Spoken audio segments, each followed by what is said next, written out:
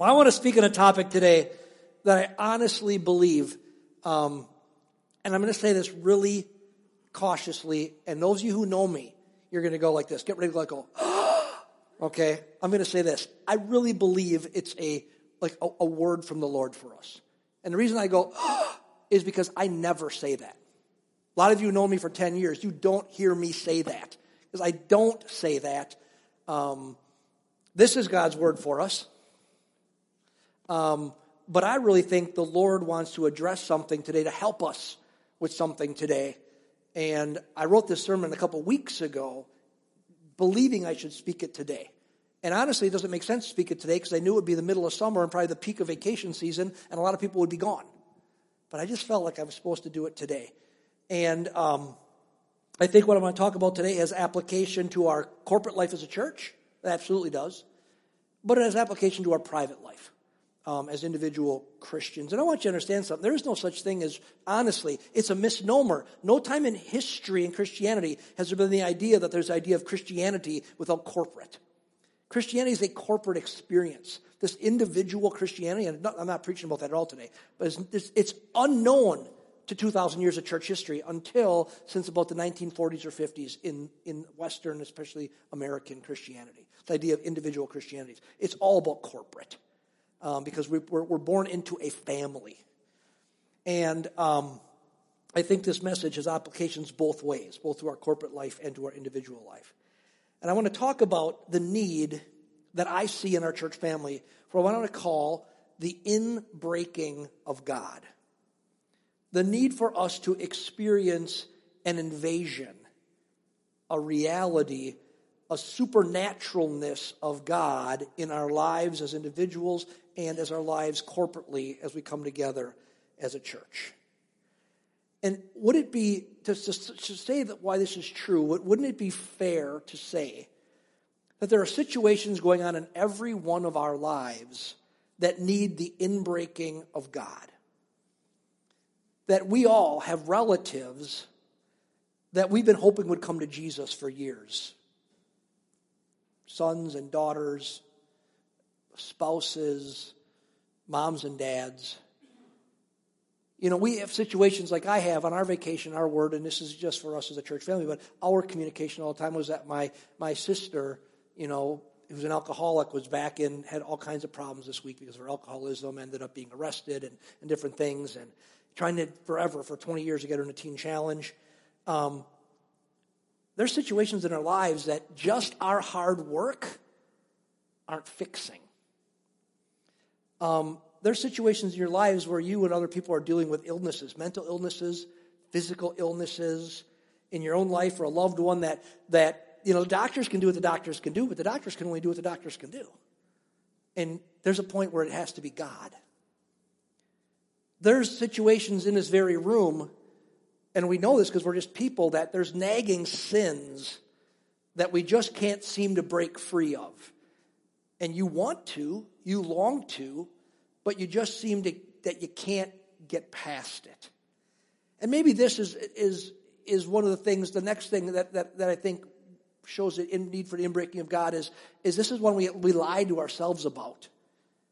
But there's an emptiness inside of our hearts a lot of times.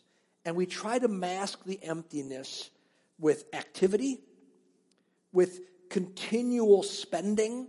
If I just buy something else, I'll feel better. Or constant distraction of just keeping busy. If I just run to the next event, run to the next thing, run to the next whatever. And what we do is, or just at least be plugged in all the time, plugged in, watching, constantly distracted, watching, you know, fainting goats because I don't want to deal with the fact that I feel empty inside. Or, you know, Batman slapping Robin, you know, constantly. We live like that all the time. And I think we know that we really need an inbreaking of God. Wouldn't you agree with that?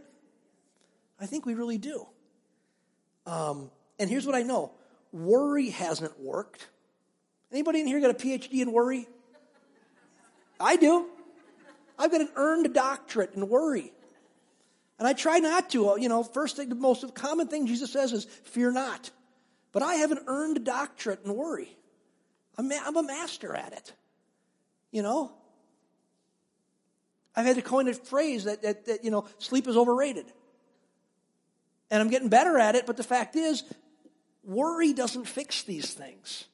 Brainstorming, coming up with a bunch of people and say, how do we fix the situation, doesn't fix these things. Working harder doesn't fix these things, because we're all good at all of those things.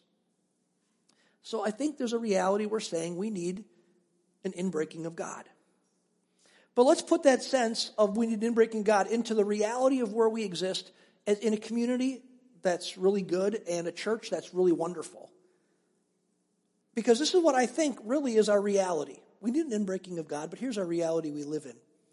That to me, as a church, we are nice, we are stable, that we are in an easy-going place. The programs and the people are in place.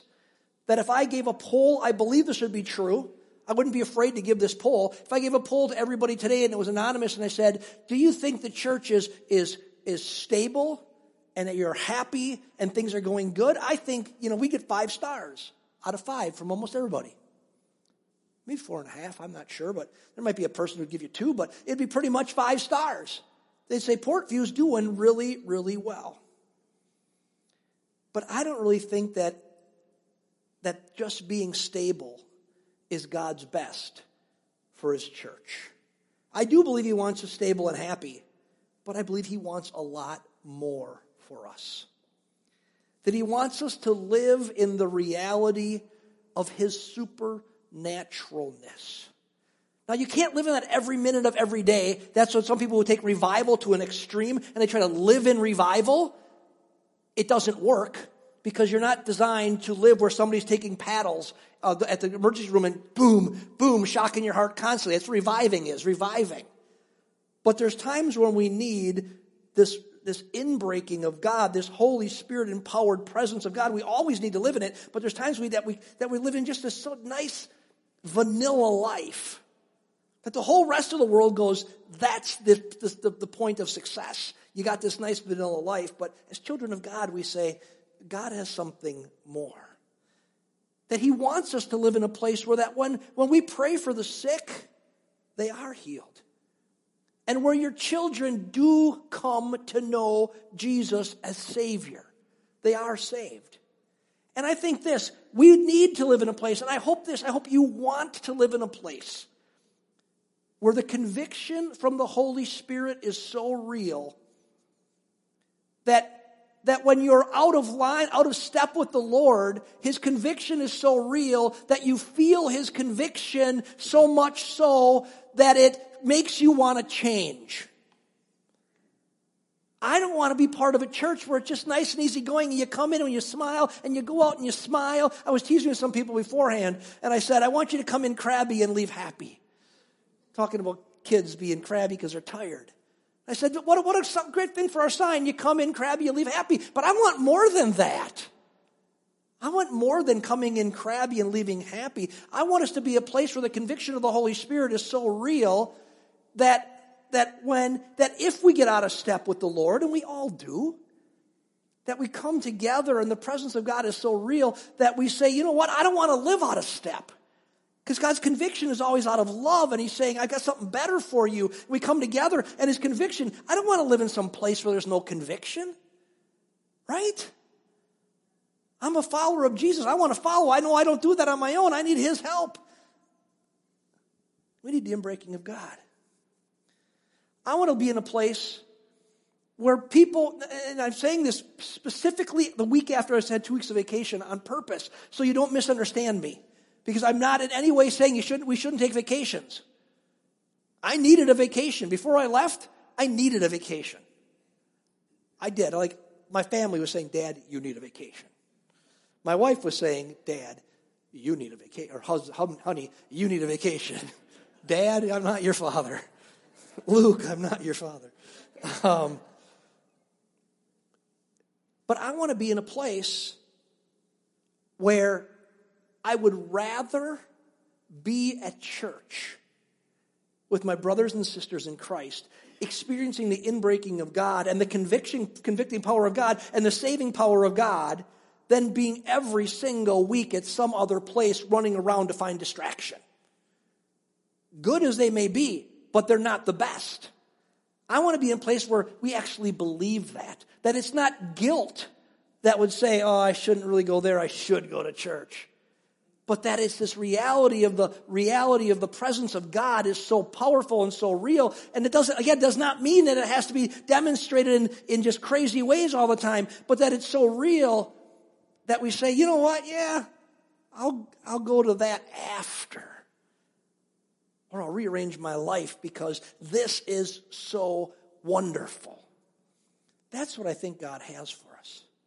He wants to break into our nice, peaceful existence and amaze us with His presence and His reality and His power. And church, I believe we need that. I think we need an inbreaking, an invasion of God into our corporate life at Portview and our life as individuals. And I'd say this, not only that, but our community needs it.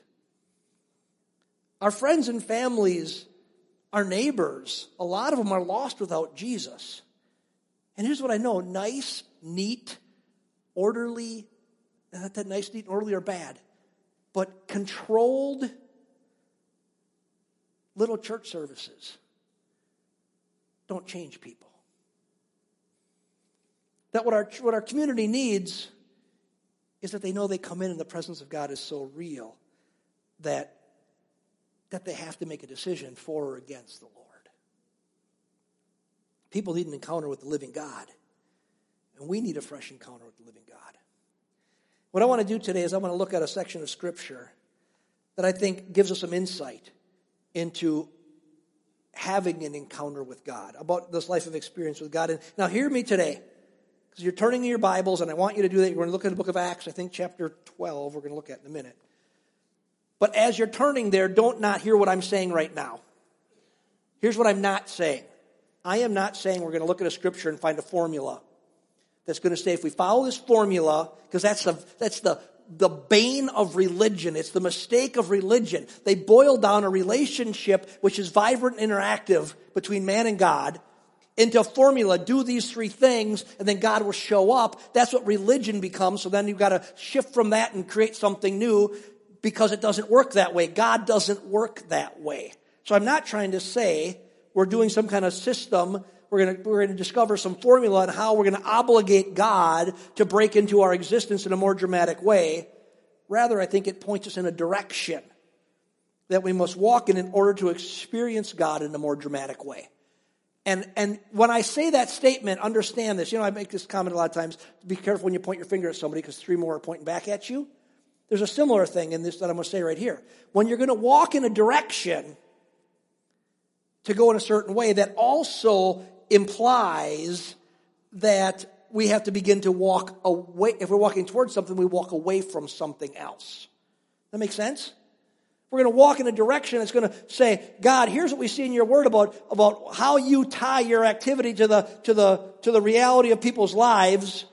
But in order to do that, we got to walk away from some other things. We got to walk away from probably some other activities and some other preoccupations and some other distractions to see that happen. It changes what we do, what we commit to, where we go, where we don't go.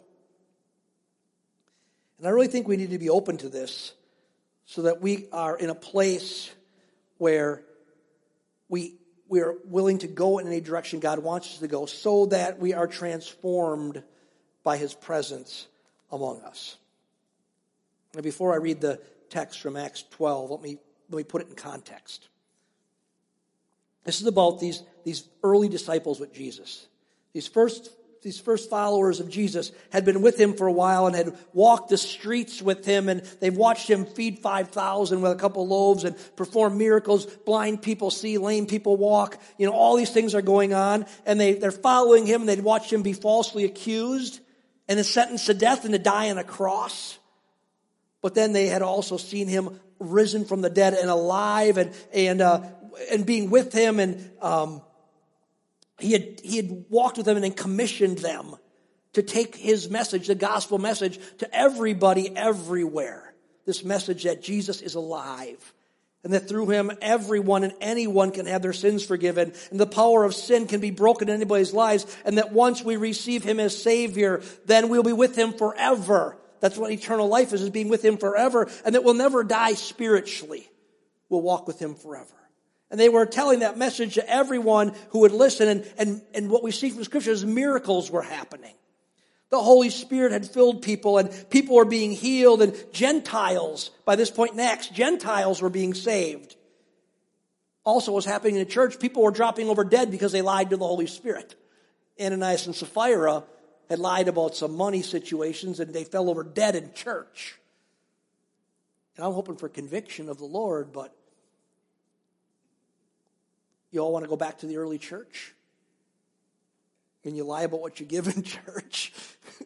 You fall over dead? This stuff's going on.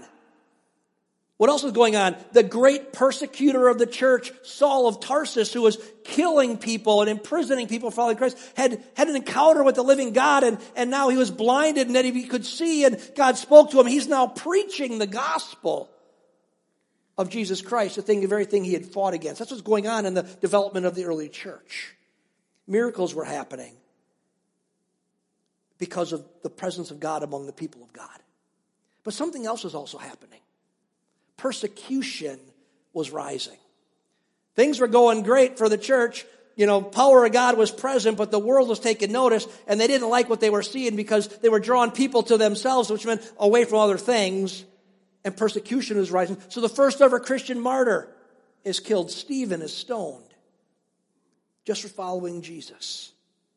And that's where the section of Scripture begins that we're going to look at today, with the persecution rising against the followers of Jesus. So let's look at Acts chapter 12. I'm going to read 17 verses 1 through 17. It says this: Now about that time Herod the king laid hands on some who belonged to the church in order to mistreat them. And he had James, the brother of John, put to death with the sword. When he saw that it pleased the Jews, he proceeded to arrest Peter also. Now it was during the days of unleavened bread. When he had seized him, he put him in prison, delivering him to 4 squads of soldiers to guard him, intending that after the Passover to bring him out before the people, which means bring him out and kill him like he did James. So Peter was kept in the prison, but prayer for him was being made fervently by the church to God. On that very night, when Herod was about to bring him forward, Peter was sleeping between 2 soldiers, bound with 2 chains, and guards in front of the door were watching over the prison. And behold, an angel from the Lord suddenly appeared, and a light shone in the cell, and he struck Peter's side and woke him up, saying, "Get up quickly." And his chains fell off his hands. And the angel said to him, "Gird yourself and put on your sandals." And he did so, and he said to him, "Wrap your cloak around you and follow me." And he went out and continued to follow, and he did not know that what was being done by the angel was real, but thought that he was seeing a vision. When he had passed the first and the second guard, they came to the iron gate that led into the city, which opened for them by itself, and they went out and went along one street, and immediately the angel departed from him. When Peter came to himself, he said, "Now I know for sure that the Lord has sent forth his angel and rescued me from the hand of Herod and from all that the Jewish people were expecting." And when he realized this, he went to the house of Mary, the mother of John, who was also called Mark, where there were many gathered together, and they were praying. And when he knocked at the door of the gate, a servant girl named Rhoda came to answer, and she recognized Peter's voice. Because of her joy, she did not open the gate, but ran in and announced that Peter was standing in front of the gate. And they said to her, "You are out of your mind." But she kept insisting that it was so. They kept saying, "It is an angel. It is his angel." But Peter continued knocking, and when they had opened the door, they saw him and were amazed. But motioning to them with his hand to be silent, he described to them how the Lord had led him out of the prison. And he said, "Report these things to James and the brethren." And then they left and went to the other place. So this other James, James the brother of John, was put to death by the sword. And now Peter was in prison, and he's chained to Roman guards until the time when he would be brought out and executed like James was. And based on what had happened to James, the church knew that they were in a dire situation. And we ask ourselves, knowing they're in a dire situation, knowing that he's going to be killed, what was the church doing? What did they do in response to a dire situation? They had a prayer meeting. They had a prayer meeting. 2 times in a text it says, but prayer for him was being made fervently by the church of God, verse 5, and many were gathered together and were praying in verse 12. See, I believe this section of Scripture reveals some vital things about welcoming the presence of God into our dire situation. And I'm going to cover these three points rather quickly so we can end with a time of prayer up here around the altar, if you so desire to join me. So what are the things we see from this text? What's the first thing we find that was vital to experiencing God's invasion in a desperate situation? First of all is this. They knew they were desperate. Number one, they just knew they were desperate. Remember something, these were people just like you and me, and they were used to working hard. Matter of fact, they were used to God walking with Jesus and him doing miracles. They were used to being part of what God was doing, but also working hard, figuring things out, solving problems. But they come to this situation, and there's no way to figure this one out. They couldn't work hard enough, think well enough, strategize good enough to make this thing work out. Peter was in prison under Roman guards, and they were going to kill him like they did James, and there was nothing that they could do about it. They couldn't muster the little mass of people they had and storm the prison. It wouldn't work. They'd all be killed. There was nothing they could do about it. They were desperate. So they did the one and the only thing that they could do. They turned their attention to the one and only one who could do something, which is God. You see, when you get desperate, people do what they need to do. Now, here's my perspective. So what they did was they prayed. Here's my perspective on prayer in the church today, in our own lives. I don't know what goes on in your house. But as a church, I would say this. I don't think we feel desperate about anything. Somehow we believe if we plan well, we work hard, we program well, we brainstorm, we put the things in place, we hire pastors, we do whatever, that the answers we need can be accomplished. But let me tell you the truth. Your child will not be saved by your energy and your effort, by the work of a Christian school or of a youth pastor in a youth group. Your child will only be saved by the activity of the Holy Spirit in their life. Scripture says one plants, one waters, God brings the increase. It's not about the planter or the waterer. It's about engaging in the presence of God. And I don't know if this is true, but I felt very compelled to say this today. Your struggling marriage, or your addiction, or your broken heart, these will not be fixed by your hard work or your strategizing or your reading more books. Although hard work and reading books and all that are okay and they're good, they may help. But you need the dynamic power of the Holy Spirit in your situation. And I'm not sure we really believe this, because we don't seem very desperate, because it's so easy to be distracted in our culture. We give more energy to everything else than we do to coming together and meeting with God and saying, God, help us. And I want to do something to say that's true. And before I do, I want you to understand this is zero. Say with us and say, zero guilt. I am not trying to use guilt. I never do. You know that I try to do everything to never use guilt or shame. Because guilt and shame don't bring change. They bring short-term response, but they don't bring heart change. Guilt and shame actually do the opposite. And so it's not about guilt and shame. This is about revelation. This is about sometimes we see but we don't see. Our eyes have scales on and we don't see the truth because sometimes we don't want to see the truth, or sometimes we just don't even recognize it.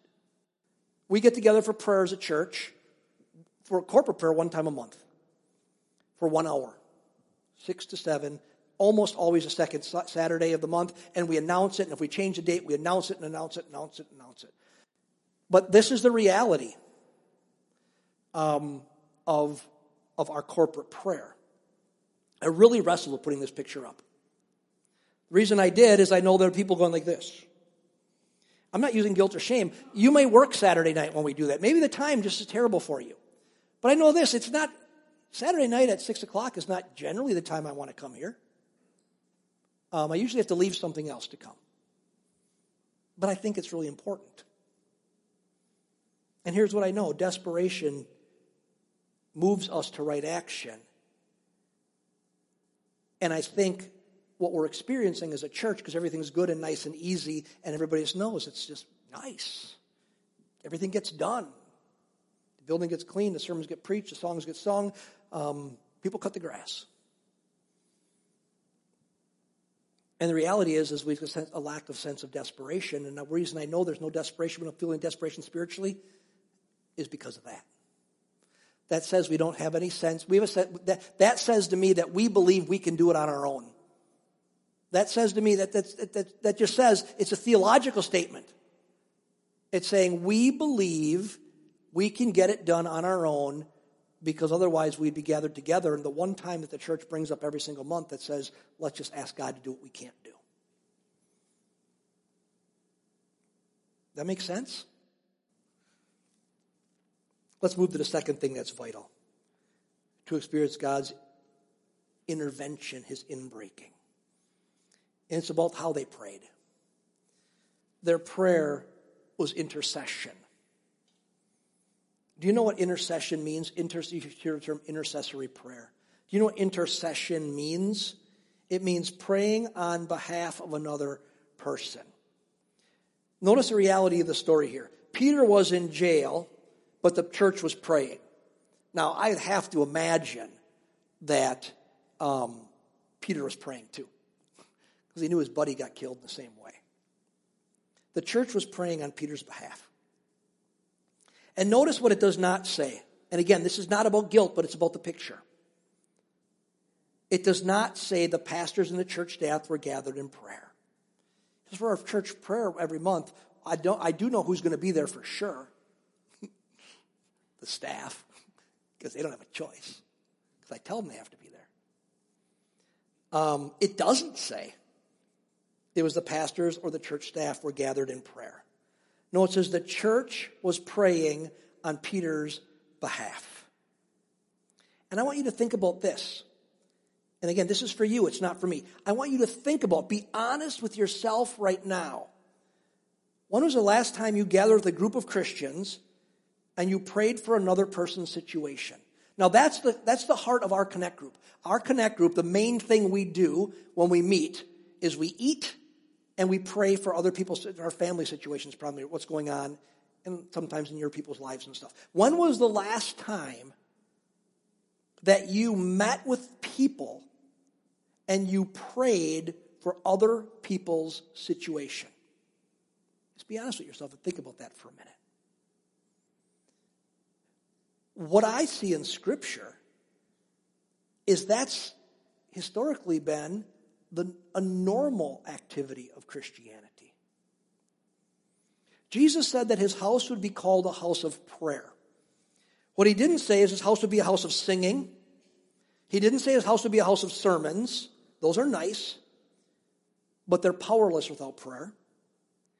And I believe much of what we do at Portview at times is rather powerless because we're not praying for others. You know, think about this. What would be different if people had gathered together this morning and prayed that lost people would come to know Jesus in our service today?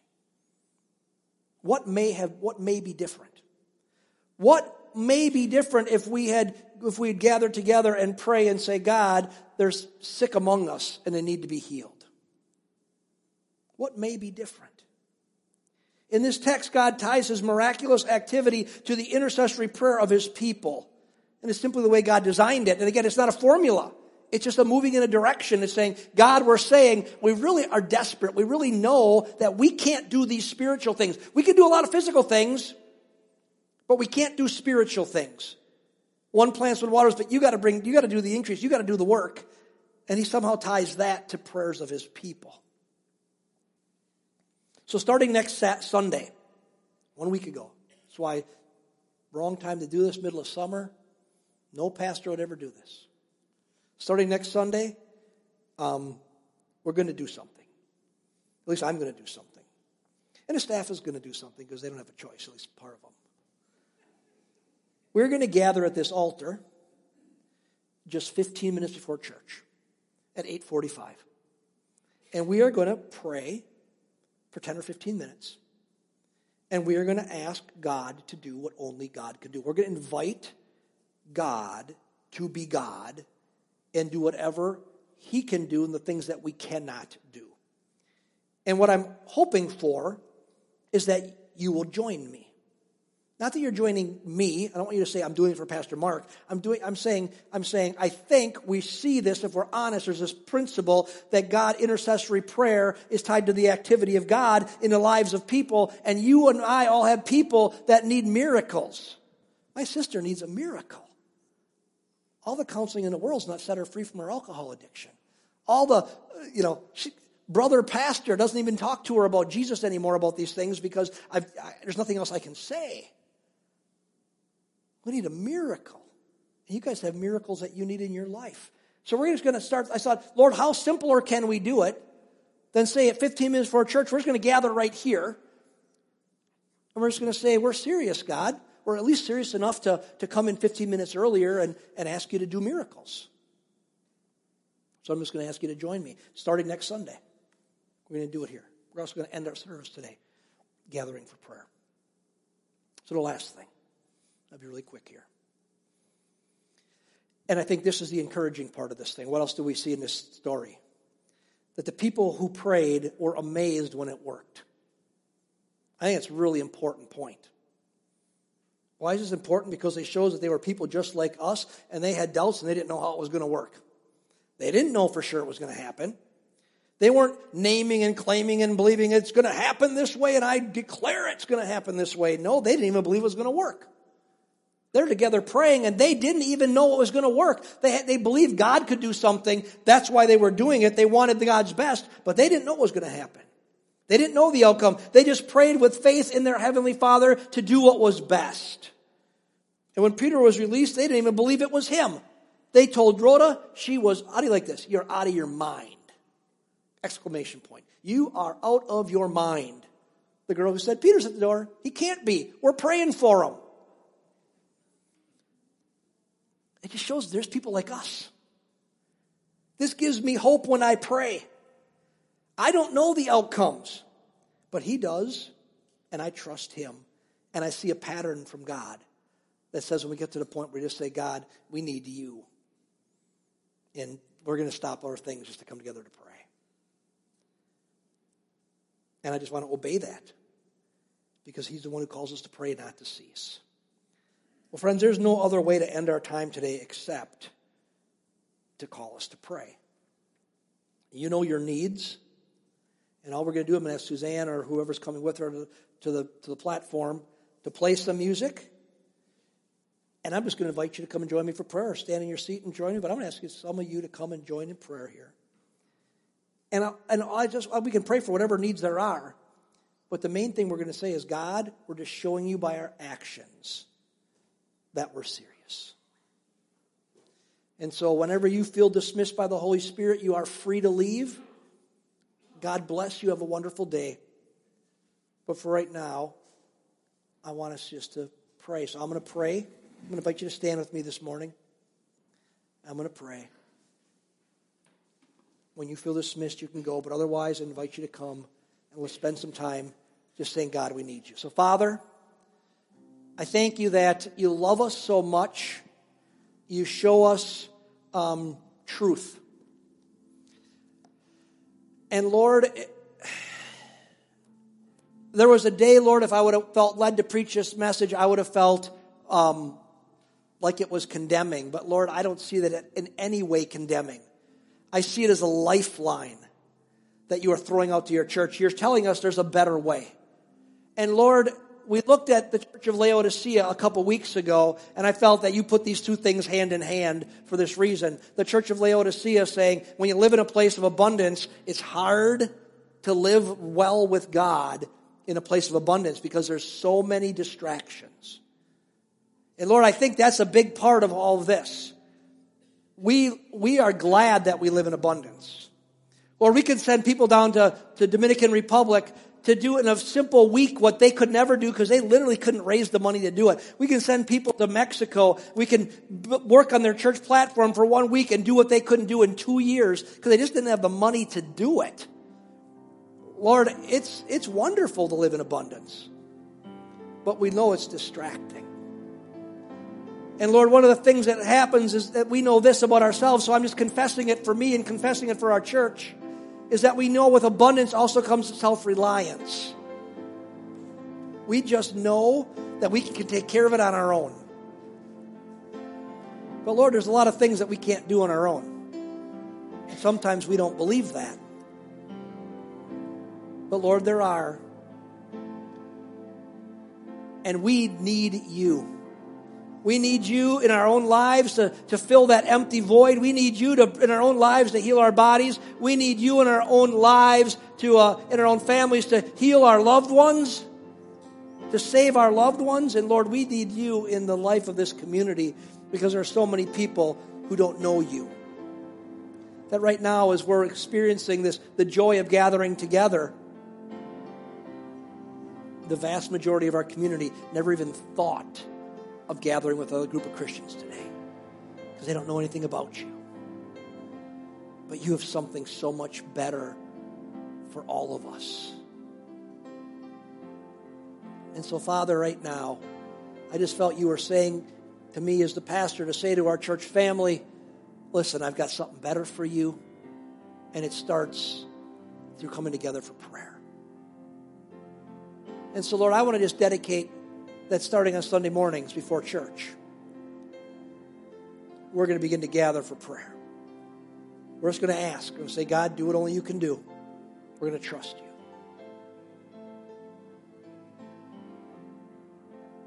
And that, Lord, right now, just by an act of saying yes to you, we want to say, we don't want to be blind. We want to see the truth.